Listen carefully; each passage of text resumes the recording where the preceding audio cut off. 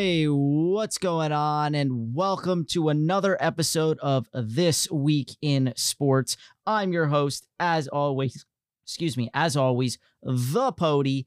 It is Friday, November 10th, 2023. It is also Veterans Day, so happy Veterans Day to all of those past and present and currently serving this great nation. Your service does not go unnoticed. And we're back. So, a lot to get into. There was a lot of good college football over the weekend, a lot of good NFL football, and a lot of bad my New York Jets on Monday night. I waited all week for this game, watched every NFL game on Sunday leading up to this Monday night game, see my Jets with an opportunity to move up to within half a game of the division lead with a win over the Chargers on Monday night by the sheer fact that the Bengals beat the snot out of the Buffalo Bills on Sunday Night Football. Not really beat the snot out of, but they were in control of that game thoroughly and throughout. So it's just unfortunate. We'll get into it a little bit later. It's despicable how they've looked two weeks in a row now coming off of a bye. It's the same old Jets. I'm over it, but I don't want to digress too much. I do want to, we're going to start with college football, obviously, but I'm off from work today. So that's good. Again, it's Veterans Day, so I want to reiterate that. Thank you to everyone out there serving this country. I laugh when you look at some of these other countries and what's going on with these wars that are happening right now. And people say, just based on who's president of this country, that they don't want to live here. Well, why don't you go live in Israel where people were vacationing and people were at a music festival and just being senselessly murdered? Okay, I bet nobody thought that was going to happen when they went to the music festival or just going about their normal everyday lives. So the fact that we live in this great nation with such the greatest military power in the world, mind you, and they afford us the freedoms that we have today. They afford me the freedom to do this podcast on a weekly basis. They afford you the freedom to listen to this podcast, to have free will, to be able to, this is democracy, to do what you want. Okay, so I'm just going to say that. Anybody that wants to kneel for the national anthem next time, maybe just think about that for a second. So anyway, we're going to jump in and we're going to talk about college football. I said we're going to start there. So without further ado, let's start there. Oh, and before I forget, I do want to say I did not give out my NFL picks on this show last week. I told you to listen to Saturday's episode of Through the Ringer. We got it out pretty darn late, unfortunately, and Nick couldn't be there, but me and the Phantom Swami got that out, and I went a beautiful 3 for 3 on my picks. Just the second time this year I've done that. I stuck to my roots, and I picked 3 games, and I couldn't have nailed it any better. So I'm in the lead. I'm starting to separate myself a little bit. What did I get? Another point on the Phantom Swami. Let's see. So I was up like 23-22 and I got my 6 points and he missed his 2-pointers. So he got 4 points. So I got 6-4. So I'm back up 3 comfortably now. And I was only up by 1 point. So, and then Nick is in last, a few points behind. So again, with that being said, let's talk some college football. So 2 top 10 teams impressed with big wins. We'll start with number 5, Washington. That was a really good game between USC and Washington. USC is just, they're taking a nosedive straight into the abyss, right? Their final year in the Pac-12, they'll be coming over to the Big Ten, and I'm looking at them and I'm saying, oh man, maybe we do have a chance. Maybe Rutgers does have a chance against this team next year. Anyway, Washington outlasts them 52-42. This was a slugfest. We all know USC does not know how to play defense. They do not know how to play defense, so much so that USC fired defensive coordinator Alex Grinch this week after that game. His defenses have given up 31.4 points per game, ranking 124th in the country this season. Oh my God. And what's notable about that is the fact that Grinch is a Lincoln Riley guy. He brought him over with him from Oklahoma. So that's a detriment. That is not a good look for Lincoln Riley. And there were clamors for him to go last year, and they brought him back. So just not a good look. USC has lost 4 games now, I believe. So they're done. We know Caleb Williams isn't winning the Heisman at this point. It looks like Michael Penix will. You've still got the kid from Florida State's in the mix a little bit there.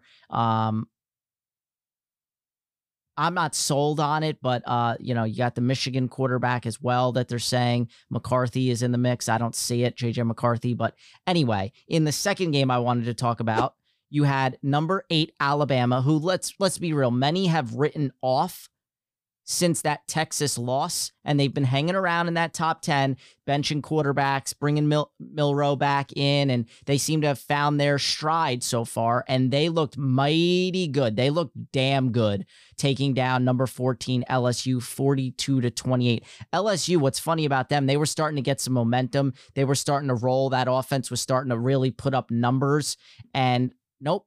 They just destroyed them 42-28. Actually, Milroe, I believe, ran for a career high in this game. It came out of left field. He was just running all over the place.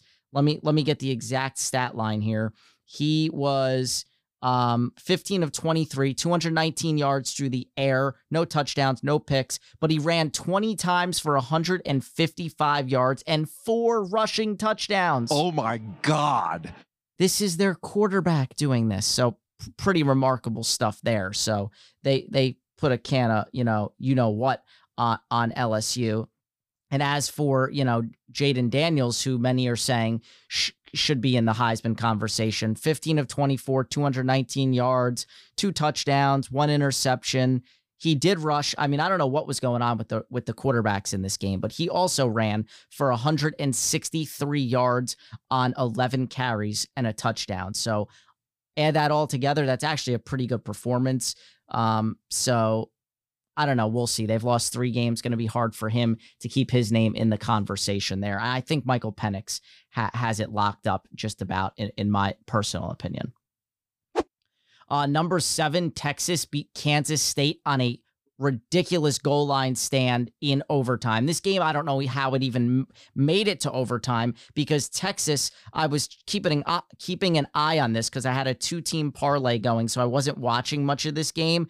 But Texas was, I think it was 17-0, if I'm not mistaken. I know it was 17-7, and they were up big, and then somehow Kansas State roared all the way back, sent this game to overtime, and this was how this one ended, in overtime on 4th and goal. Backfield, Howard looking, Howard scrambles, Howard lets it go! Incomplete, and Texas survives! 33-30, the final in overtime. What a win for UT. Well, that sucks. That was a nice big win there for the University of Texas. And that one loss by Alabama to Texas is starting to look even better as Texas continues to impress and continues to move up in the rankings. So something to keep an eye out for. Number 10, Ole Miss. That was one of the 2 teams I had bet on. They survived Texas A&M team that for the second year in a row, I believe, had the number 1 recruiting class in the country and just continues to falter. And Jimbo Fisher is seriously on the hot seat. But anyway, they survived partially blocked field goal, 47-yard field goal as time expired. I had bet Ole Miss -2.5, and then I bet Florida -2.5 at home in the swamp against Arkansas. And Florida blew a lead. They were tied, and then with like under 40 seconds, they ran down, and as time expired, they attempted a field goal of their own, and they missed it wide right. I dropped both of these spreads from 3 to 2.5. Could have won over $200. Freaking Florida, man. They missed the freaking field goal as time expired in the regular in the 4th quarter, and they ended up going to overtime. They couldn't move the ball. They started with the ball. They got a field goal out of it, and then Arkansas immediately went down and scored a touchdown. It was brutal. There was a hold on like the first play, and then they just kept going and going. It was 2nd and 20. They let the quarterback run for a first down. It was brutal. Anyway, it was Arkansas's first win at the Swamp. Unbelievable. So that parlay of mine busted, unfortunately. So, yeah. But anyway, next up, number 15, Notre Dame at Clemson. Okay, we all know that's a tough place to play. I didn't have the gonads to put money on Clemson, even though I really wanted to. And what do you know? Clemson basically led this one wire to wire. 31-23 is your final. Let's face it, after Dabo's call with that kid Tyler from Spartanburg, it was that's why I wanted to bet this, because Dabo was fired up. The kid's saying, why are you making $11.5 million? And Dabo just came with the receipts. I've won national championships. I've done this. I've done that. We hadn't won in 30 years since I've been here. Oh, baby, you better believe Dabo was dialed in for this one, and he gets the win. And I know he said after the game, if you have Clemson stock, that thing is going up. So yeah, absolutely. That was a huge win for them. Just when you think, Dabo's falling off, tapering off a little bit. No, he shows the world just exactly who we are. And let's face it, Notre Dame is frauds. They've been frauds for years. They're never going to get over the hump. They don't play a tough enough schedule. They can't beat teams when they need to. They blew it against Ohio State. 2 back-to-back plays at the end of the game where they had 10 men on the field instead of 11. It's just, I don't know what to say about them anymore. Sam Hartman's a very good quarterback, but for some reason they just can't seem to get things done. And I'm not so sure if they're ever going to get over the hump with this current regime, with Marcus Freeman at the helm. So, it's tough. I wasn't sold on him when they hired him, but they kind of were left in the dust when Brian Kelly just jetted to LSU. Anyway, it is what it is. They've got, 3 losses now themselves, I believe. So, yeah, it was a weird week. Number 2, Georgia, they answered the bell at home. I almost took Missouri money line live in this game. I was very high on Missouri a week ago. They were getting 14.5, 15.5. That hit easily. They only lost 30-21, but they had a chance to win this. I want to say they threw a pick late in the fourth with 9 minutes left on a screen pass or some quick flat route, and the big D lineman picked it off. And that was pretty much all she wrote. But they did cover the spread there. You had a great one between 22 Oklahoma State and Oklahoma. Oklahoma loses another close one, 27-24, their second straight. And unfortunately, thanks to the new realignment BS, this is probably the last edition of the Bedlam rivalry. So there's that. And then, of course, I called it exactly. I jinxed the crap out of Air Force, so I'm very sorry. They got smoked 23-3 to a bad 3-6 Army team. The Falcons fumbled 4 freaking times in this game. And guess what? It was 23-3, it seemed like, in the third quarter, or even at halftime, and they still couldn't get the over. Still couldn't do it. Oh, and remember that Iowa Northwestern over-under line of 29.5 that was the lowest in history? Well, guess what? The under hit with absolute ease. It was a 10-7 Iowa win on an absolutely mangled Wrigley Field. I don't know why they're playing on Wrigley Field, just terrible. For context, though, tomorrow's Rutgers at Iowa game is now the lowest ever over-under point total, sitting at, it's either at 28 or 28.5 as of right now. I've seen it both. I think the most recent was 28.5, and over 60% of people are hammering the under in this one. I have not watched a lot of Iowa. I know they have a top 5 defense. Rutgers going into the Ohio State game had a top 10 defense. So yes, this would suggest low scoring, but there's no way in hell I could confidently bet under 28 points. That is insanity. So put my feet to the fire, and I'm taking the over in this. I don't care.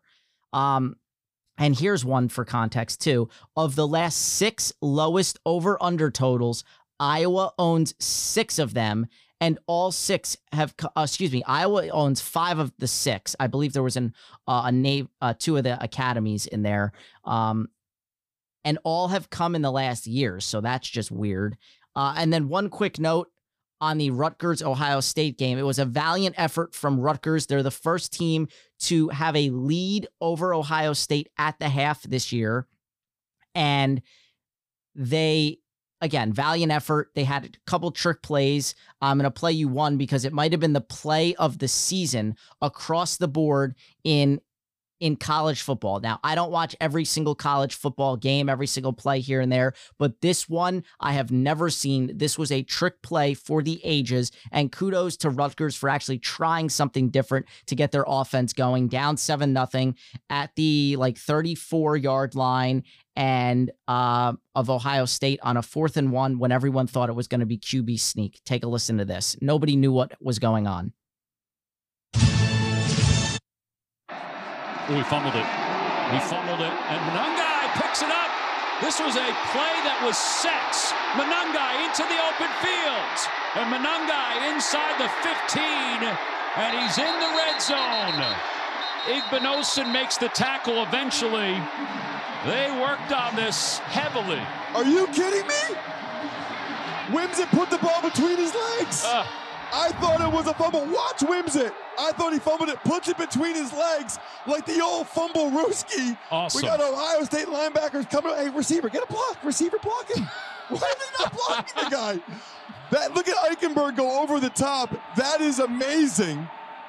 Wouldn't be surprised if the Eagles run that tomorrow against the Cowboys now. Seriously. That is awesome. So yeah, there you have it. If you didn't see it, please go check it out on Twitter or X or anywhere else. It was phenomenal. Rutgers had a serious shot coming out in the third quarter. They kept settling for field goals, and if the blocking was any better there by the wide receiver, Monangai takes that to the house. But Monangai ran all over Ohio State. It's the most rushing yards they've given up to anybody this year, and Rutgers had a chance to win this game. They were driving to open the third quarter. They were almost in the red zone or right around the red zone with a, whatever the score was, 10-9, whatever it was going to the half. And they tried a seriously good play fake. They had Gavin Whimsett, the quarterback, step up like he was going to run, and then he kind of backed up. It was like the old running jump pass at the goal line that Tim Tebow used to run. Make it look like you're going to run the quarterback power, and then you jump and throw it. And Gavin Whimsett tried a similar play, and he tried to hit Monangai over the middle, and he overthrows it. I really, truly thought it should have been a hit on a defenseless receiver, and they didn't call it. Instead, it gets pick-sixed. And that was all she wrote for Rutgers after that. They did enter the fourth quarter down 26-19, but Ohio State, I turned it off right at the end when Rutgers failed to convert going into score, and then Ohio State went down, and those sly SOBs scored, must have been right at the end to cover. I believe it was an 18-point margin, and they covered it they won by 19. So valiant effort by Rutgers, but they come up just short. But it was a fun game to watch nonetheless, because they were right in there the whole way. Okay, let's get to the NFL. The separation is starting to take place. We're now in week 10. Last week was week 9. So after 9 weeks, we're starting to see some of the top, float to the some of the best teams float to the top here. And one of them is the Ravens. They, to me, look like the best team in the AFC, but until they actually get over the hump and do something in the playoffs with Lamar Jackson, I can't officially, rank them ahead of the Chiefs at this point. But they have had some monster wins 2 out of the last 3 weeks. Remember, they blew out the Lions, a first-place Lions team, and then they just came in on Sunday. They were one of my picks, by the way, -6.5. They destroyed the first-place Seattle Seahawks 37-3, not even close. Lamar Jackson looks like the MVP of the league right now. They are balling out, and they're making it work. They don't, Mark Andrews hasn't really been doing too much. Gus Edwards has been holding down the fort since J.K. Dobbins went down, and they're just a mishmash of players are getting it done, and it's the John Harbaugh way, I guess. Meanwhile, the Kansas City Chiefs got the ball rolling in the 9:30 a.m. game in Frankfurt, Germany. They win that one 21-14 over the Dolphins. They were up 21-0 at halftime, and the Dolphins came roaring all the way back and had a final possession with a chance to tie it. I needed the Chiefs to cover like 3 points and or 2 points and hit the over. I bet the over, and the Chiefs didn't score the entire second half, so the over did not hit. I was actually banking on overtime in this game and the Chiefs winning, and it just didn't happen because Tua, I don't know what was going on. They had like a third down, and he just threw it up to nobody. Like, it was a terrible, like, noodle arm throw. And then on fourth down with the game on the line, the snap went over to his head. It wasn't a terrible snap. I thought he could have caught it, but I don't know if it was lack of concentration or he wasn't ready for it or what, but let's just call a spade a spade. The Miami Dolphins are a fraudulent football team. They will go as far as Tua will allow them to go, which is not very far. They're just an undisciplined team. They're still a bit new. That McDaniels is a great coach, don't get me wrong, but they're still new and trying to figure things out. And I don't care what anyone says. I'm going to say that it's the Jimmy Garoppolo effect. And they will be very, very good, but they will be plagued and they will be hamstrung by their quarterback in Tua Tagovailoa or Tagovailoa. So let's just show you right here the Miami Dolphins. Let's just recap their schedule for you real quick, right? So the Miami Dolphins beat the LA Chargers 36-34. We know the Chargers are an okay team. They're now 4-4, but they were under 500 coming into this Monday night game against the Jets. They beat the New England Patriots under 500. They're the worst team in the AFC right now, 2-7. They beat the Denver Broncos and scored 70 on them. And we all know the Broncos are a very bad football team, even though they've won 2 in a row and sit at 3-5. Then things get interesting. They go to Buffalo and they get smoked by 28 points, okay? And we all know Buffalo isn't that good. They're 5-4 right now, and they're teetering themselves. Then they bounce back. They beat Carolina by 21. We all know Carolina is 1-8 and is starting to seriously question whether or not they made the right choice drafting Bryce Young and trading the Bears to get that number 1 pick, because guess what? They traded their 2024 first-round pick to the Bears, who beat them last night on Thursday Night Football. The Bears now own that pick, which could be the number 1 pick yet again. Meanwhile, C.J. Stroud is out here setting records. So, I don't know. Panthers might have made the wrong choice there.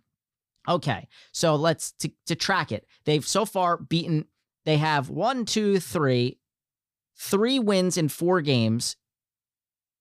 And none of those wins came against a team that was 500 or over 500. Like I said, the Chargers just got to 500. They lost to the Bills, who are above 500. They smoked not smoked the Giants, but they beat the Giants. Some controversy in that game, right? They beat the Giants. Then they beat, like I said, Carolina. So that's 5-1. And all 5 are against teams below 500. Then they lost to the Eagles 31-17. Oh, shocker. A very good team. And then they lost to Kansas City. So you could argue that only one of their wins came against a team 500 or better. The Chargers are the only team. And that's it. This team is not very good. If you're beating up on bad teams and not able to beat good teams, well, good luck to you. And we're going to find out when the Jets play them on Black Friday and when they start to play some of these other teams, if they can win. And here's the thing, even if they beat my Jets, it's a home game for my Jets, so I like our chances, but I have to see what the Jets produce against Vegas on Sunday Night Football. If the Jets don't produce anything on Sunday Night Football and they lose that game, well, then all bets are off. The Dolphins should beat the Jets, because the Jets at that point will be 4-5, losers of 2 in a row. But if the Jets win that game, get to 5-4, it's a big game for the Jets. at that point. And it's a primetime game once again for the third straight week, essentially. And, well, that game's in 2 weeks, actually, because the Dolphins are on bye right now. But anyway, the point that I'm trying to make is if the Jets get to 5-4 after beating the Raiders, and then who do we have after that? We have the Bills, right? We're at the Bills. Yeah, we're against the Bills. So the Jets will be 5-5 probably. I doubt we're going to be 6-4 at that point. But either way, that's going to be a test to figure out whether or not the Dolphins are for real or not. We'll see. I think they're frauds. Even if they beat the Jets. Even if they beat my Jets, they're still frauds in my eyes because the Jets as good. And that's the other thing I want to see. I want to see Tua against this Jets defense, because if this Jets offense could produce anything, we would have run away with that game on Monday night, because Justin Herbert had his worst game statistically of his career. Just throwing that out there. Okay. The Eagles somehow held on to beat the Cowboys 28-23. Man, I don't know. Something about this Eagles team, they're not clicking still. Yet they have one loss to the Jets. It's unbelievable. The Cowboys dominated this game, should have won the game. Jalen Hurts kind of got banged up on the knee right before half, but he seemed like he was okay. The Cowboys were driving in the final minutes, and they got the ball inside the 10-yard line. And instead of spiking the ball to get 2 more plays, Dak just hiked it, and he had to throw it out of the back of the end zone. So they were down to one final play, and then he gets sacked. It was just a whole mess. They should have easily won that game. It was poor management down the stretch, and shocker, Mike McCarthy, who I don't think is a great coach in this league, and Dak Prescott and the whole offense, they find a way to get in their own way. They're their own worst enemy. But was I a little surprised how close this game was? Absolutely. I thought that the Cowboys, much like the Dolphins, would find a way to get blown out by a better team than them. And they stuck in there, and that showed me a little bit of something. Luckily, I won some good money because I bet the Eagles in this one, and I needed them to win by 3. So that was good news for me anyway. The Texans, man, have they found their guy? Just alluded to it a little bit earlier when talking about Bryce Young being the wrong pick for Carolina. CJ Stroud took it to Todd Bowles' defense. Todd Bowles is a veteran coach in this league, and he knows how to coach defense. He's won Super Bowl with the Bucs. He knows what he's doing on defense. And yet somehow CJ Stroud put up a rookie record 470 yards and 5 touchdowns in a come-from-behind win against the Bucs. Are you kidding me? Oh, my God. It was unbelievable. Let's see if I could find this play. So they get the ball. They're down 4, I believe. So they need to go the length of the field to win the game. Let's see if I have that final touchdown pass. I'm on Twitter right now, so I don't want to pull up a play that all right, I'm not going to play anything but here's the point. CJ Stroud is running away with Rookie of the Year. He's got the size. He's got the arm strength. He's got all the tools to be great in this league, yet somehow the Carolina Panthers drafted an undersized, skinny quarterback. They can't run QB sneaks with this guy. They can't do a whole lot. And the track record since there was this shift in drafting these smaller, undersized quarterbacks. And listen, I'm all for it. I'm 5'3 3/4 or whatever, 120 pounds soaking wet, right? So I'm all for the short kings. But what I will say is Baker Mayfield, Kyler Murray, Russell Wilson, Drew Brees, like this is what started the trend. It was really the Drew Brees, and then you got the Russell Wilson, a little bit undersized, and he wasn't drafted to be a starter and just won the job out of training camp, 3rd round pick, whatever. And then Kyler Murray went number 1 and Baker Mayfield went number 1. And both of these guys thus far in their young careers have been, for number 1 picks, have been busts. Let's just call it what it is. Baker Mayfield's on his 4th team already now. And Kyler Murray hasn't played since week 14 of last year. He's going to make his season debut this weekend. So we'll see what that looks like. But the point being is, if you put, I know nothing about football. In theory, right? I've watched a ton of football. I like to think I know football, but I hear audio of quarterbacks, in a huddle calling plays, like I just saw before, Joe Burrow calling plays in the huddle, and it's a foreign language to me. I don't know any of the stuff that he's saying. He yells Spielberg and F flat this or this. I mean, just crazy stuff that's being yelled in these huddles that I have no idea about. So I don't know the ins and outs of football on that level, but I can guarantee you that from a scouting perspective and from the eye test perspective, I don't know what it is, right? Maybe it's just because I'm a sports guy. I've played sports growing up. I'm a sports junkie, but I watch tape of some of these guys and I can see who's going to be good and who's not going to be good. And I was never a fan of Bryce Young. And I don't know if the Panthers took him because of the whole notion that Ohio State quarterbacks are not so great in this league. Well, the Alabama quarterbacks don't have such a great track record in this league either. I'm just putting it out there. Talk all you want about Tua being great and Jalen Hurts. He was a transfer to Oklahoma, don't forget, because he lost his job to Tua. Mac Jones, are we sold on Mac Jones? Absolutely not. I mean, you go back to, Joe Namath, of course, but for the most part, not so great. Now, granted, Ohio State, not great either. But when I put the two together, I look at CJ Stroud. He's got the size. He's got the arm strength. He's just built. He looks like a stud back there, and he can make every single throw. And so far, all I've seen from Bryce Young, granted he's on a bad team, but you can't tell me the Texans aren't as bad as the Carolina Panthers. I just think the Texans hit a home run with their coaching hire of DeMeco Ryans, and I think that the Panthers fell flat on their face. I think they thought that Frank Reich is this quarterback whisperer a la, Bruce Arians and can coach him up and get good play, and it's been brutal. I mean, before last night, a week before that, he threw 2 pick sixes to one Kenny Moore. So it's been brutal. I'm not yet here going to write it off. He doesn't have a whole lot of weapons whatsoever, Bryce Young. But CJ Stroud has got a banged up O-line. He's got this team 500. He's thrown for 5 touchdowns, 470 yards, 14 touchdowns to 1 interception. Oh my God. Are you kidding me? 2,270 yards. He's averaging 284 yards per game, 8.13 yards per attempt, and a 102.9 passer rating. These are just numbers that you don't see from a rookie. It's unbelievable. His numbers are, CJ Stroud right now is Tom Brady, and Bryce Young is Zach Wilson at this point. That's how crazy the disparity is in these two guys' numbers. So it's unbelievable. DeMeco Ryans is my coach of the year, and CJ Stroud is rookie of the year, easily, without question. So it's just unbelievable.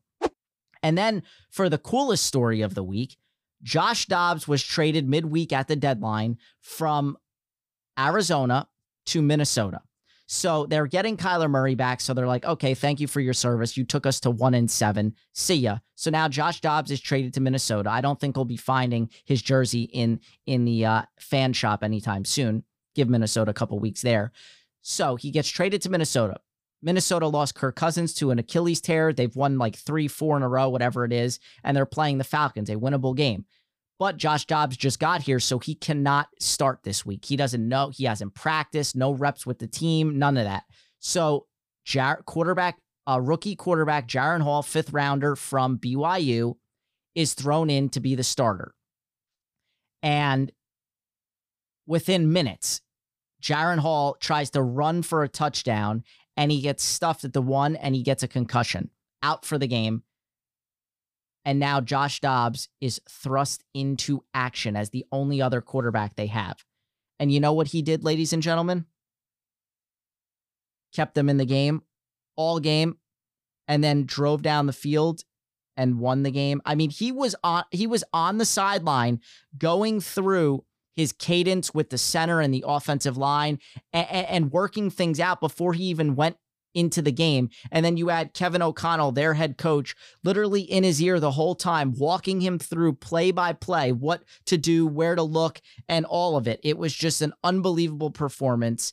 And I mean, his numbers don't lie. I mean, this guy, what he's been able to do is unbelievable. You've got Minnesota fans over here shaving their eyebrows because of this guy now. It's just unbelievable. So they're 5-4 and they're in the hunt. And so Josh Dobbs' final tally, 20 of 30, 158 yards, 2 touchdowns. He also ran for 66 yards and a touchdown. I mean, you can't make this stuff up. It's the story of the century. To be able to do that, not knowing the playbook, not knowing anything, got them at 5-4 after they were dead in the water, and now they're thoroughly back in this as the third and final wild card team as of right now. It's just a great, great story. Congratulations to Josh Dobbs. I wish them nothing but the best. I would like to say, try to get my man Jordan Addison the ball a little bit more. I know Justin Jefferson might be back this week. He's being listed as questionable, but get my man Jordan Addison the ball. We're desperate for a win this week in fantasy. They've got New Orleans this week and then at Denver and Chicago. Those are all winnable games. And yes, they've won 4 in a row. It's just been a great story. Okay. The Giants, they're just they're tough. The Giants are going to be dialed in with a top 5 pick, and they could be vying for that number 1 pick. So they can't get out of their own way. They finally, after somehow losing that game to the New York Jets in the fashion that they did, losing Tyrod Taylor, Tommy DeVito being thrust in there, not letting him throw the ball really, and then losing in the way they did in overtime, just gut-wrenching.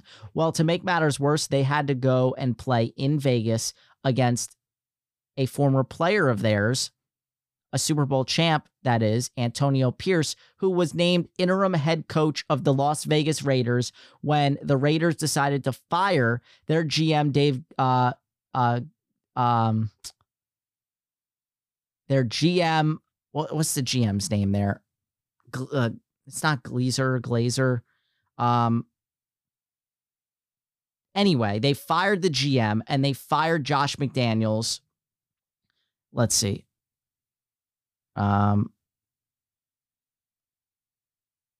Dave Ziegler. I knew it was okay. Dave Ziegler and Josh McDaniels, they get fired and Antonio Pierce gets named the interim. And we talked about it leading up throughout the week that interim teams coming off the firing of a coach usually win that first game. And so I was torn because Giants are getting Daniel Jones back. They have Saquon. This is a weird spot, you know? And then I heard Antonio Pierce talk and the fact that these players love this guy and are locked in and want to win for him. Wow. I knew the Raiders were going to win this. And then it gets worse. Daniel Jones, non-contact ACL tear in the middle of this game. And guess who gets thrust back into action? The man that can't throw, Tommy DeVito. And it's just a bludgeoning. They lose to the Raiders 30-6. Yikes. Now I'm, wondering how my Jets are going to fare against the Raiders and Aiden O'Connell and all that. Hopefully the Raiders got that nice little win out of their system, but it's time to lose. Sunday Night Football. The Jets will bounce back. I spoke about it earlier. The Bengals, they took down the Bills on Sunday Night Football 24-18. Joe Burrow looks to be all the way back health-wise, that calf. He was moving around very well, extending the pocket. He did have his finger got a little banged up, his pointer finger on his throwing hand. Just, the fingernail kept bleeding throughout, but otherwise he was fine. The Bills, again, fought at 5-4, finding themselves, as of right now, they are not in the playoffs. They are outside looking in. So shocking. And then you had my Jets losing 27-6 on Monday Night Football in just one of the worst showings that I can remember. Coming off that Giants win in overtime, as bad as they played, I really thought they were going to take it to the Chargers, coming from West Coast to East Coast. The jet lag, all of it, and the fact that the Chargers aren't that great of a team. We held that offense in check. The problem was, not 5 minutes into this game, we gave up a punt return touchdown and found ourselves down 7-0. And I think the air went out of the building and Robert Saleh looked like a zombie or a shell of himself on the sidelines. And I didn't even know what to make of it. They couldn't get anything going. They started driving the ball downfield. Garrett Wilson fumbles. The Chargers recover that. It was just sloppy all around. Zach Wilson fumbled twice. Everyone wants to blame Zach Wilson, and I'm freaking over it.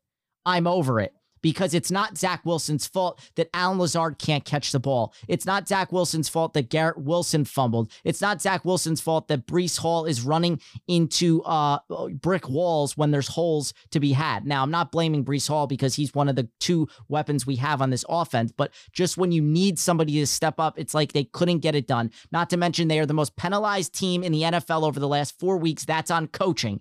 And then you have Robert Saleh taking questions on the Michael Kay show, and he doesn't have an answer as to why they're not going to another quarterback. And he was dumbfounded and stumbled and didn't have an answer. So it's Zach Wilson's numbers were solid in this game. He fumbled twice because you have Billy Turner, who should not be on the field. He's horrible at the right tackle position. Thank God he's got a broken finger. He's out now, so we don't have to worry about him there. And Bart Scott said it best. I'm not going to play the clip. It's a little bit long, but if you go look it up, Bart Scott, who played a lot of years in this league and played on the Jets, he said it best. It's not just Zach Wilson's fault. He said it was very telling that the Jets went out and tried to trade for Mike Evans and Devontae Adams. It shows that they realize that Allen Lazard is garbage. He can't catch the ball. He's getting penalties. He's a very good run blocker. Don't get me wrong. He can block, but he's dropping passes, lack of concentration. He has 1 touchdown on the season through 9 weeks, 8 games. It's just brutal. And when somebody needs to step up, they can't. The Jets missed a couple of interception opportunities. Michael Clemens, they had a strip sack fumble opportunity. He tried to pick it up instead of diving on it, and he let Justin Herbert get it back. There were just so many things I could point to in this game to suggest that the Jets had a lack of effort and a lack of coaching and preparedness for this game. And to sit there and blame Zach Wilson is just wrong, and I'm not going to stand for it. I know he missed a couple plays here and there. He was shaky early. He missed Garrett Wilson on possibly a slant route that could have maybe went to the house. But everybody else has to be held accountable. The defense showed up. That's fine. They're going to do their thing, right? But they didn't get any turnovers. They had a couple chances, and they didn't get them. And where your O-line is bad, why were they not taking a page out of the Chiefs' playbook? The Chiefs were using their tight ends to chip Bosa and to chip Khalil Mack, and that's why they beat them. The Jets didn't do it. The Jets had their tight ends running more routes downfield than I have seen in 2 years. And Uzama's dropping a touchdown at the end of the game, which was just icing on the cake. I mean, let's just blame Zach Wilson for that throw that hit him right in the freaking numbers. It's a lack of effort. It's a lack of concentration. I don't know where else to point than to the coaching and to the front office and everybody in between. It is hot garbage. I know this offense was built to serve Aaron Rodgers, but at some point, it's 9 weeks in now. It's 9 games in, 10 weeks. You have to pivot. You have to build this offense around your quarterback that is currently running the show in Zach Wilson. What does Zach do best? He seems to run out of the pocket, and when he's ad-libbing, those seem to be his best plays when he gets outside the pocket. Start of the third quarter, what did Zach Wilson do? The pocket collapsed, he rolled out left, and he found Garrett Wilson for a 31-yard gain, the biggest by far of the game. They faltered down towards the red zone when he got sacked a couple times, but not to his fault. Nobody was open. So why are they not designing plays to get him in motion, to get him rolling out, things of that nature, easy, quick completions like that? You watch the Chiefs, they put guys in motion. You watch the Miami Dolphins, they're putting guys in motion. They're putting Tyreek Hill in the backfield. I watched the Carolina Panthers, who are the worst team in football, in my opinion, right now. I watched Adam Thielen come out of the backfield on a little angle route over the middle, Boom, caught it for a first down. The Jets aren't doing that to get the ball to Garrett Wilson, because what's happening is teams are doubling up on Garrett Wilson and they're stacking the box and saying, beat us, because Lazard can't win one-on-one in man. And he's dropping balls. So it looks even worse now, knowing that we traded Mecole Hardman back to the Chiefs. Because, hello, Alan Lazard is not cutting it. Randall Cobb has been out. He's not cutting it. Billy Turner not cutting. Oh, what do these guys all have in common? They come from the Green Bay Packers, and they're all Aaron Rodgers' friends. So the fact that you're still running an offense designed and built around Aaron Rodgers is the reason that this is not working. You have to build around the strengths of your quarterback, and your quarterback is not Aaron Rodgers, it's Zach Wilson. And if I don't see major changes Sunday night in another primetime game, you better believe I'm going to lose my goddamn mind, and somebody's head better roll for this, because it's not good. This team is predicated on their defense, and they have a top-tier defense. They just can't get anything going on offense. And I'm sorry, but Joe Douglas, you've tried for 2-3 years now to build this O-line, and you failed miserably at every turn, at every attempt. Where's Roger Saffold that you just brought in here at the trade deadline? Can we see some Roger Saffold on Sunday night now that Billy Turner's out? Can we adjust this? I know Dwayne Brown won't be back. Can we put Becton at right tackle, put friggin' Saffold in there, like at the left side, like do something. We got to get something going. Golly. All right, I'm done with football. The Cubs shocked the world by hiring Craig Counsell as their new manager, and they paid him a boatload of cash to do it. 5 years, $40 million, making him the highest paid manager in Major League Baseball, which is shocking to me. Now, we all know Counsell was going to leave. He didn't want to stay in Milwaukee for whatever reason. They didn't seem to have the money to pay him because his contract ran out on the 31st of October. But many expected him to go to the Mets because of David Stearns, who was just hired as president of baseball operations there with the Mets, right? So when this news came out that he was going to the Cubs, it was not only was it shocking, it's like, hold on a second. I didn't realize the Cubs had a managerial opening, had a spot open. Well, they didn't. They decided to just fire David Ross just like that, which to me was a dirty, slimy, snaky move. They fired a guy that helped you break the curse, okay, and helped you win a World Series in 2016, and he was beloved, David Ross. And granted, they had a collapse in September, but no one expected them to compete. And if they didn't collapse, they were about to make the playoffs. David Ross did a phenomenal job. So the fact that they fired him like that, just because they're like, oh, we see something better, we're going to go steal, our division rivals manager. It was very shocking, very telling. And I hope, David Ross gets another shot somewhere, because they did him dirty. And let's face it, I don't know what the hype is surrounding Craig Counsell. I'm hearing he's going to win Manager of the Year, which to me is very shocking in the NL, by the way, because he's not really done anything in the playoffs. Yeah, they've won the division a bunch. They've gone to the playoffs, but their best chance was, I want to say, like 2 years ago. They blew that. Then they kind of, blew it up. They traded Hader to San Diego and all sorts of different things there. So to me, it's just, I don't know. He was an okay player. Yeah, won a World Series in 2001 and had a crazy, crazy batting stance. That's all most people ever remember from him. And now he's making more as a manager than he ever did as a player, by double, in fact. But to make him the highest paid manager in baseball and putting him in the Joe Torre, stanchion on the Joe Torre level in terms of money that he'll be making in a year, he reset the managerial market for salary. It's unbelievable. So I don't know. I don't get it. And speaking of the Mets, well, they didn't get their guy in Counsell, so they had to pivot. And who did they hire? Well, Yankees bench coach Carlos Mendoza.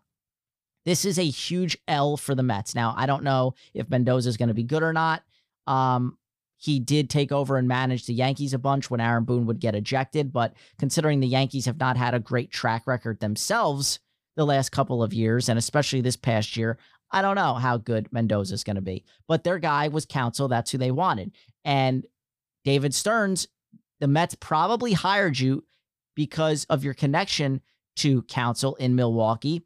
And the fact that you couldn't get him, that is a huge fail. Now, it's obvious that Counsell never wanted to come to the Mets in the first place, or maybe he did and he was just, he was jockeying for position and he was going to other teams and telling them, hey, this is what they're offering me. You need to top this. And the Cubs, a team that does not really spend money like that, they just spent a boatload for a manager. It's crazy.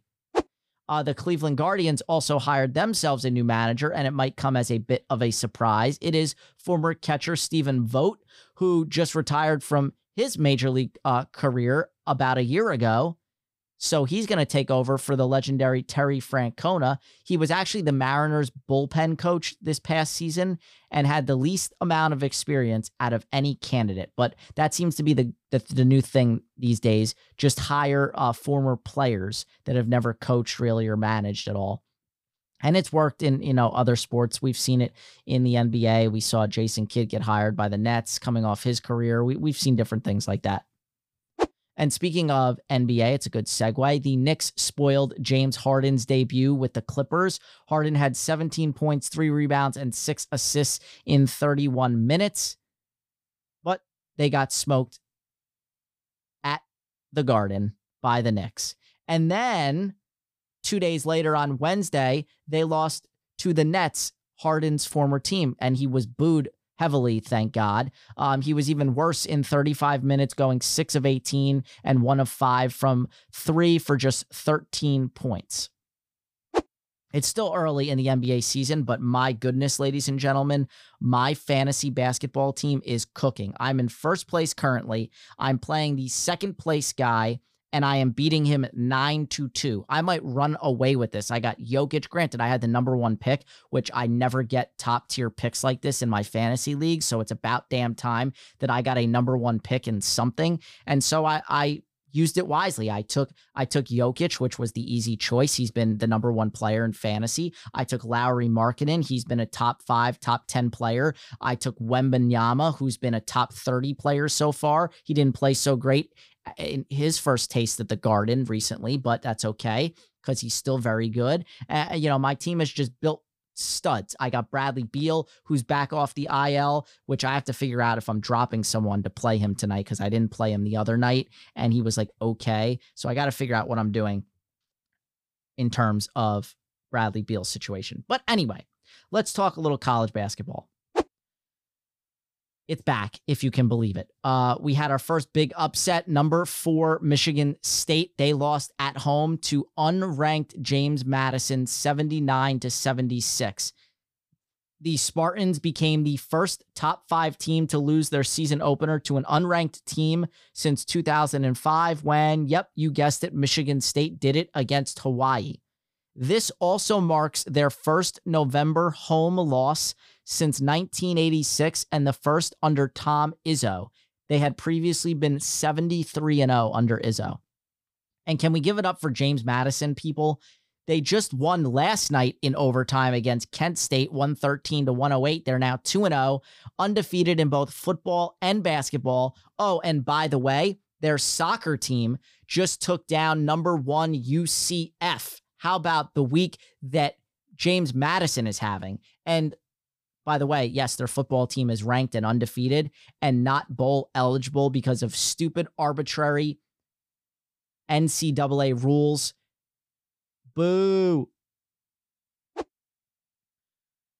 On the women's side of things, reigning national champs LSU, they lost their season opener to number 20 Colorado, 92-78. Angel Reese scored 15 points and grabbed 12 boards, but she shot just 6 of 15 from the field. LSU becomes the 4th reigning champs in women's Division I history to lose its season opener, and the first since UConn in the 95-96 season. We have another update in the Connor Stalions sign-stealing saga. Okay, here we go. This is a bit juicy. Michigan, because now Michigan's trying to flip the script here, right? Michigan informed the Big Ten that staff members from Ohio State, Rutgers, and Purdue shared intel on the Wolverines' signs ahead of last year's conference title game. So apparently Ohio State and Rutgers shared what they knew about Michigan's plays to Purdue ahead of their title game with Michigan. And now Michigan's like, oh, boo-hoo, everybody's stealing signs, right? Everybody is to blame. It's not just us. Well, this is a far cry from staffers flying to other teams' games and personally recording signals. Totally different than Stallions, showing up on the Central Michigan sideline disguised as a coach there. Okay, so totally different. And I'm hearing that the Big Ten is about to levy serious sanctions against Jim Harbaugh. News was supposed to come out today. I have not heard anything yet. Oh, here we go. This was 28 minutes ago. I had Do Not Disturb on. Here we go. This is breaking news. Big Ten banned Jim Harbaugh from the sideline from Michigan's final 3 games. The Big Ten announced Friday that it has today suspended Michigan head coach Jim Harbaugh for the remainder of the college football regular season in the wake of the school's ongoing sign-stealing scandal. It says the University of Michigan has been found in violation of the Big Ten sportsmanship policy for conducting an impermissible in-person scouting operation over multiple years, resulting in an unfair competitive advantage that compromised the integrity of competition. Harbaugh can coach the team in practice during the week, but won't be able to coach for its matchups against number 10 Penn State, Maryland, and number 1 Ohio State. Harbaugh was disciplined by the conference less than 24 hours before they play number 9 Penn State in their toughest matchup of the season so far. His team 9-0 has a shot to win a 3rd straight Big Ten title and the school's first national championship since 97. I'm not sure if this doesn't seem to say anything about the playoffs. Should they make the college football playoff? Will he be allowed back to coach? I don't know. My guess is yes, because it doesn't say anything about the CFP or the playoffs in general. But yeah, now his second 3-game suspension of the season. Am I shocked? No.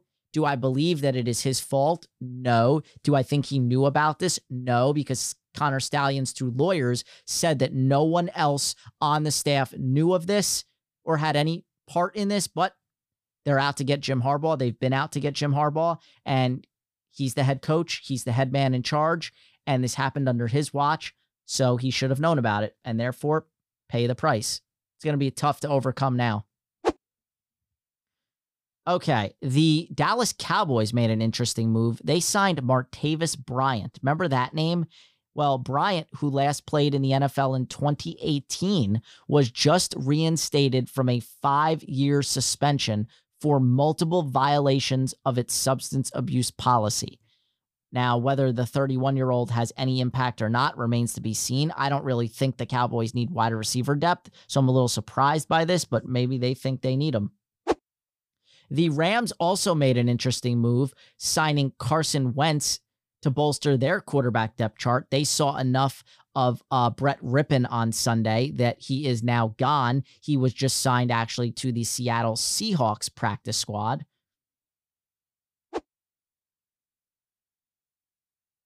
This is Carson Wentz's 4th team in 4 seasons, by the way. And it also points to Matthew Stafford likely missing more time. The Rams have a bye this week, so if Stafford can't go, this makes a whole lot of sense. Bring in Carson Wentz, he'll learn the system, get some reps in on the bye week, and then be ready to go.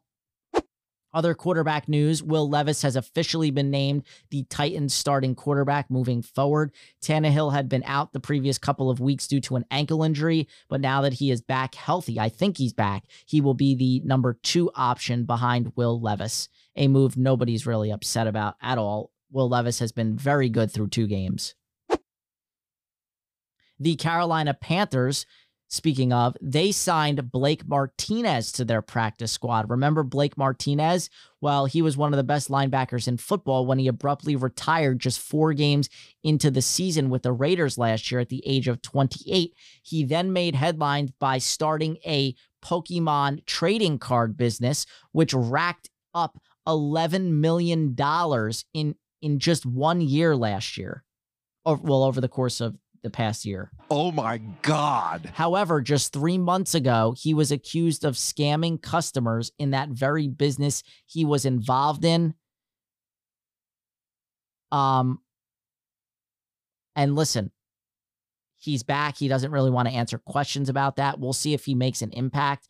But he retired last November. I don't know if this had anything to do with it, but he retired about a week after selling a Pokemon card for $672,000 via auction.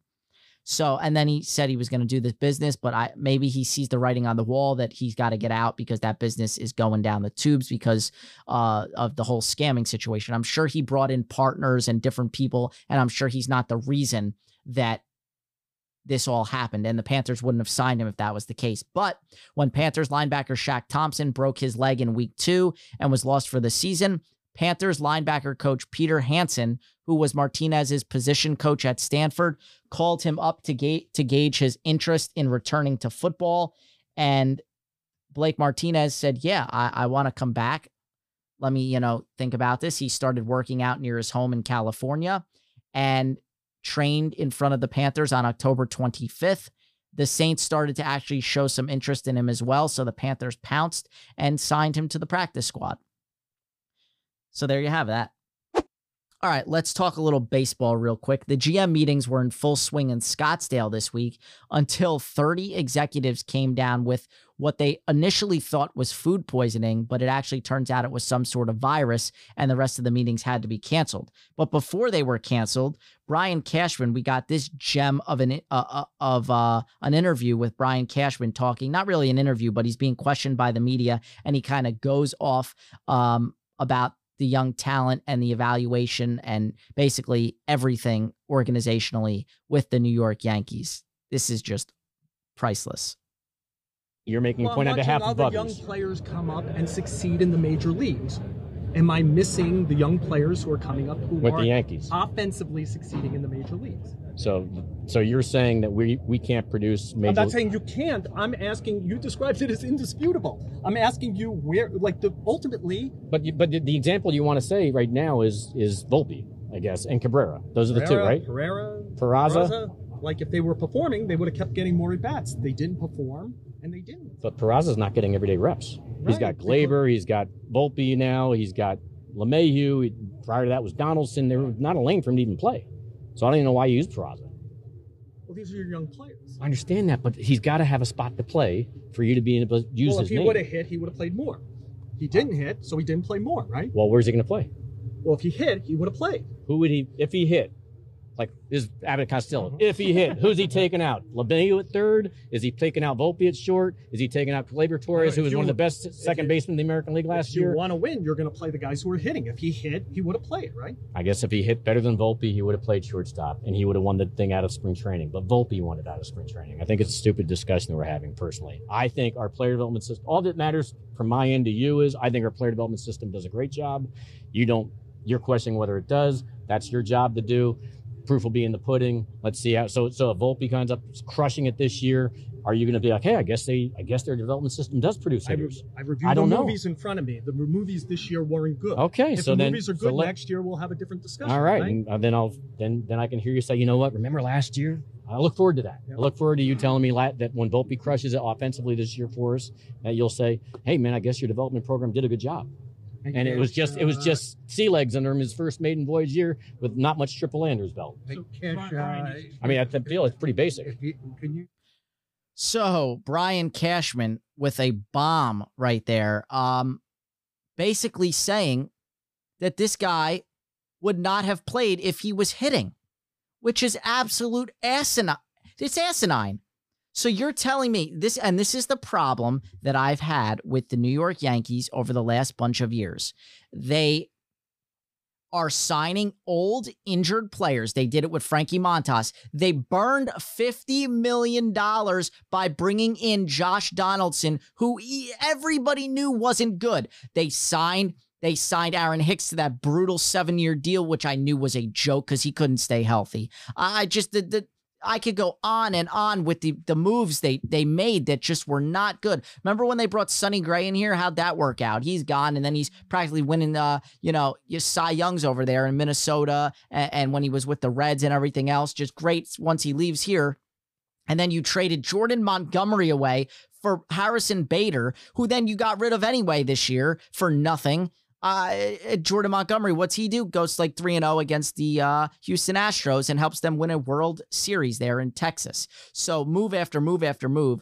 Cashman just sticks with the old guys, his analytics department, his scouting department. I don't know what it is, but their talent evaluators are majorly wrong and have had some serious swings and misses on guys like especially Donaldson and Montas are the two big ones that come to mind. And then not to mention you had Severino signing. He's always hurt. It's just time after time after time. So the fact that he's going to sit here and say that some of these young guys, if they're hitting, they're not going to play.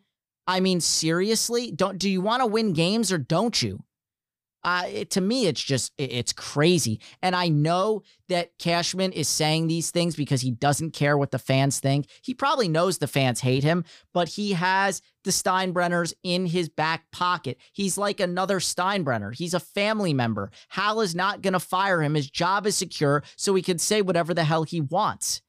And he doubled down on this Volpe thing, man, because Volpe is not a major league hitter at this stage in his career. Congrats. He won the Gold Glove, first Yankee rookie to win the Gold Glove, first shortstop since Derek Jeter, all that good stuff, right? I don't think he should have won it, but by sheer volume and these sabermetrics and these crazy analytical numbers, right, that we didn't used to look at, these advanced like sabermetrics that were not a thing 10 years ago even. So he wins the Gold Glove, great. But he's a very pedestrian, if not below average hitter in this league. And this man is doubling down and saying, when he has a good year next year, and you better hope he has a good year next year, because if he bats 200 again next year and the Yankees are okay, and he doesn't play the shortstop that he played this year, because he did make 17 errors, ladies and gentlemen, 17 errors, but he won the Gold Glove on sheer opportunities. He had more balls hit to him than all other shortstops. It was sheer volume, and I guess defensive runs saved technically. That's the reason he won the award. So overall, his rookie year wasn't good. It was like okay. So the fact that he's doubling down and thinks that Volpe is just so good and everything, it's a little shocking. But listen, Yankees better step up and better do something next year, because I'm sick and tired of these other teams coasting past us. Okay, back to college basketball. Bill Self signed a new contract with Kansas this week, making him the highest paid coach in men's college basketball. That previously went to John Calipari with Kentucky. The deal is worth around $53 million over 5 years. If you remember back in April of 2021, Bill Self signed a lifetime contract with Kansas, and it was in rolling 5-year increments. So every 5 years or so, they can renegotiate, and that's basically what they did. And let me tell you, it's a steal for Kansas, because Bill Self is undoubtedly one of the top 5 best college basketball coaches, point blank, period. He has a 581 and 132 record and 8 Big 12 titles. Oh, and by the way, 2 national championships in his 21st season. They open as the number 1 team in the land. They won their first game, and they're just rolling. So with the news, back to the NFL, with the news that Tommy DeVito will start this week in place of the injured Daniel Jones, it marks a new record.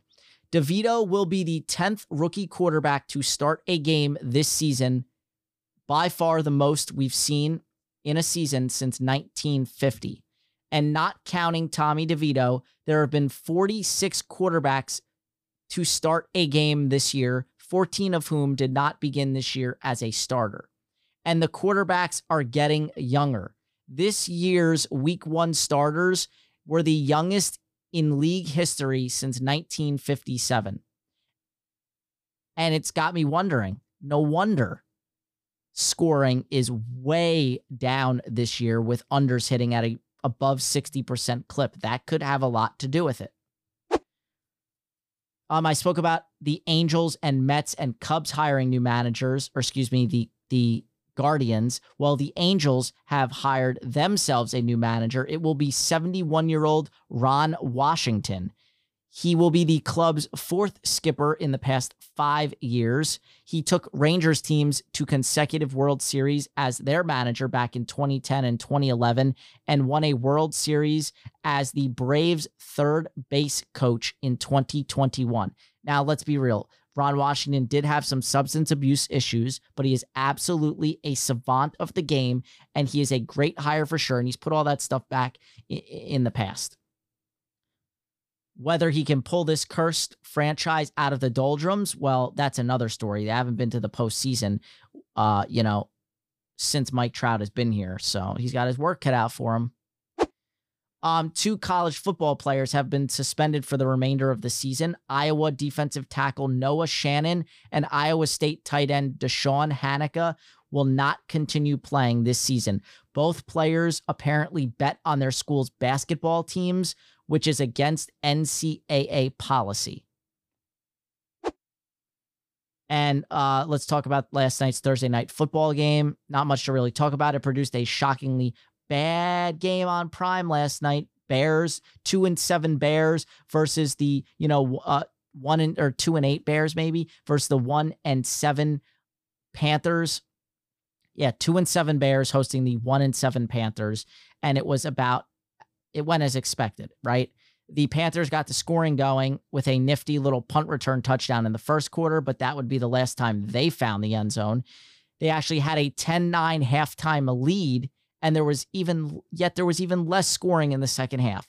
Deontay Foreman got the Bears on the board in the third quarter, gave them the lead with a rushing touchdown against his former team. That was the anytime touchdown bet that I should have taken instead of the other bets that I took. I needed over 33.5 points and Panthers plus 7.5, and it couldn't hit.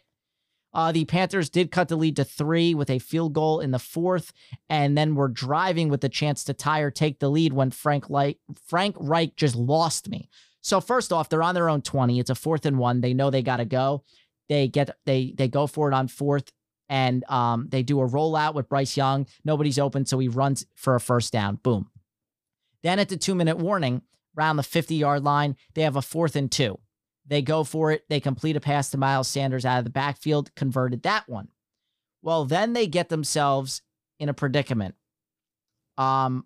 Bryce Young almost throws an interception over the middle. The linebacker he thinks is blitzing. He backs out, almost picks it off. Incomplete. They have a 3rd and 10. Frank Reich calls timeout. We're under 2 minutes, people. That timeout, if you don't get this first down, the game's over now. So they call the timeout, incomplete over the middle. If he completes that pass, it was dropped. It was knocked away. Probably should have been caught. Then you set up like a 4th and 3, 4th and 4 situation, give yourself a chance to go for it, or even set up like a 55, 54-yard field goal, whatever it would have been there. So they don't get that. Now it's 4th and 10. So you have to go for it, right? No. Frank Reich calls on Eddie Pinheiro for the 59-yard field goal. Eddie Pinheiro can't make a 59-yard field goal. I know that. The whole world knows that. So what are you doing? Frank Reich brings him out, and guess what? Eddie Pinheiro is short on the field goal. No shot it was going in, and I think he pulled it left. So now the Bears take over. Run it on first down, timeout. Run it on second down, timeout. Well, Bears are now, all they have to do is run it, right? Maybe the Panthers get the ball back with a couple seconds if they punt. Well, no, it's 3rd down. You have a rookie quarterback out of Shepherd University, Division II in West Virginia, that went undrafted, by the way. And instead, the Bears decide to throw the ball. They complete a first down pass to DJ Moore, but my God, that would have been bad if they did not complete that. So then they take the knees and run it out. This just proved to me these are 2 bad teams coached by 2 bad head coaches. Matt Eberflus is just I don't know what to make of him in Chicago. They're just bad all around. And then, they've had coaches resigning and being fired all year. And then Frank Reich. I think he was brought in to be this Bruce Arians type of quarterback whisperer with Bryce Young. And I don't see it. I didn't see it in Indianapolis. I don't see it here. I don't think Frank Reich is a good coach. I just don't.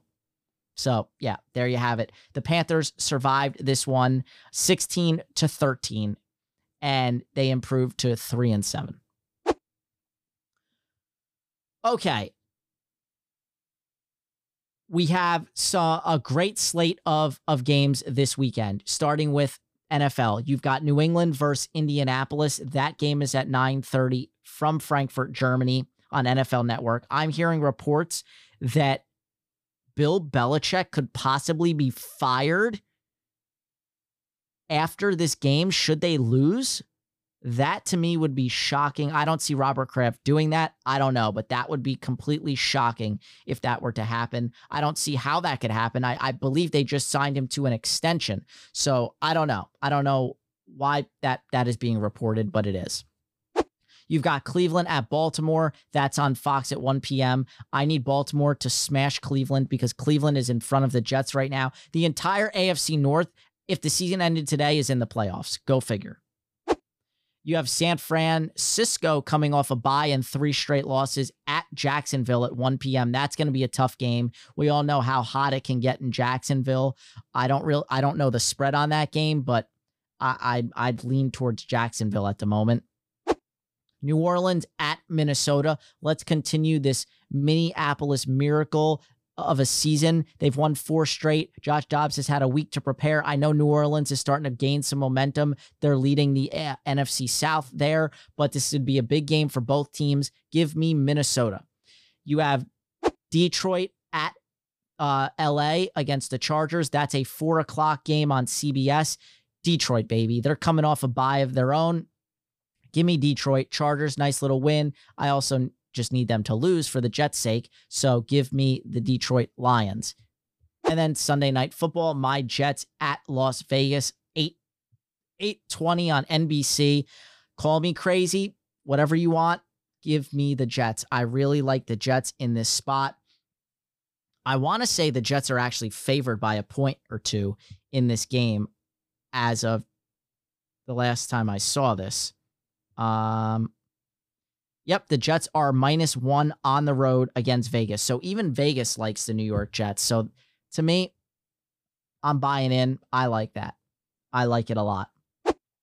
You've got the in-season NBA tournament continuing tonight with my Brooklyn Nets at Boston. That'll be on ESPN at 7:30. You've got the LA Clippers at Dallas at 8:30. I don't think that's on any national networks anywhere, but the Clippers still looking for that first win with James Harden.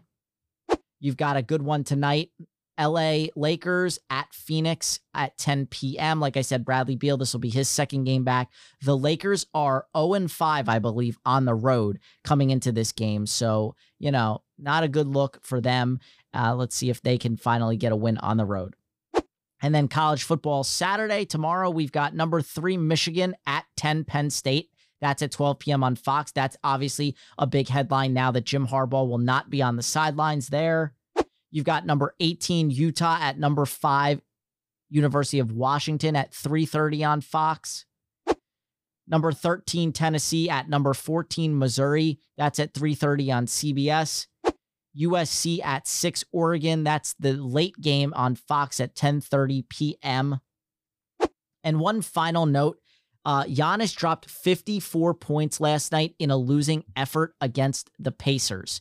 In doing so, he became the first player in NBA history to lose a game with 50 points on 75% shooting and 10 rebounds in a game. How crazy is that? So yeah, a lot going on. Crazy. And then finally, on this day in sports, let's flash it back to 2018. We had the Bedlam rivalry, right? I talked about it earlier. Oklahoma State got the better of Oklahoma this year. Well, on November 10th, 2018, Oklahoma State failed on their 2-point try in the closing minutes, and the Oklahoma Sooners prevailed 48-47 to win that game. There you have it, ladies and gentlemen. I came in just about an hour and 20. Hope you enjoy the weekend. If there's anything I missed, let me know. Tune in once again tomorrow on Through the Ringer. You will get my NFL picks against the spread. I went 3 for 3 last week. Let's keep the momentum going. I gave you a hint. I like Detroit in that game there. I also like my Jets. I don't know if those are going to be some of my picks, but I'd be confident in betting those games. New England versus Indy. That's an interesting one. I'd lean toward Indy, but I'm not. The Patriots are not a team I like or want to bet on. I like Baltimore a little bit there. Told you I kind of like Jacksonville. So there you have it. With that being said, I'm trying to play some Call of Duty tonight because the new Call of Duty Modern Warfare 3 came out today. I'm in the process of installing it. It's 220 gigabytes plus all these platform packs. It's taking a god-darn century to install. So hopefully I get that up and running. And then, I don't know, just watch and enjoy some college football this weekend. Rutgers versus Iowa. I really hope it's not under 28 points because that would just be some brutal football. With that being said, ladies and gentlemen, enjoy the weekend. I am the Pody signing off. Once again, happy Veterans Day to all.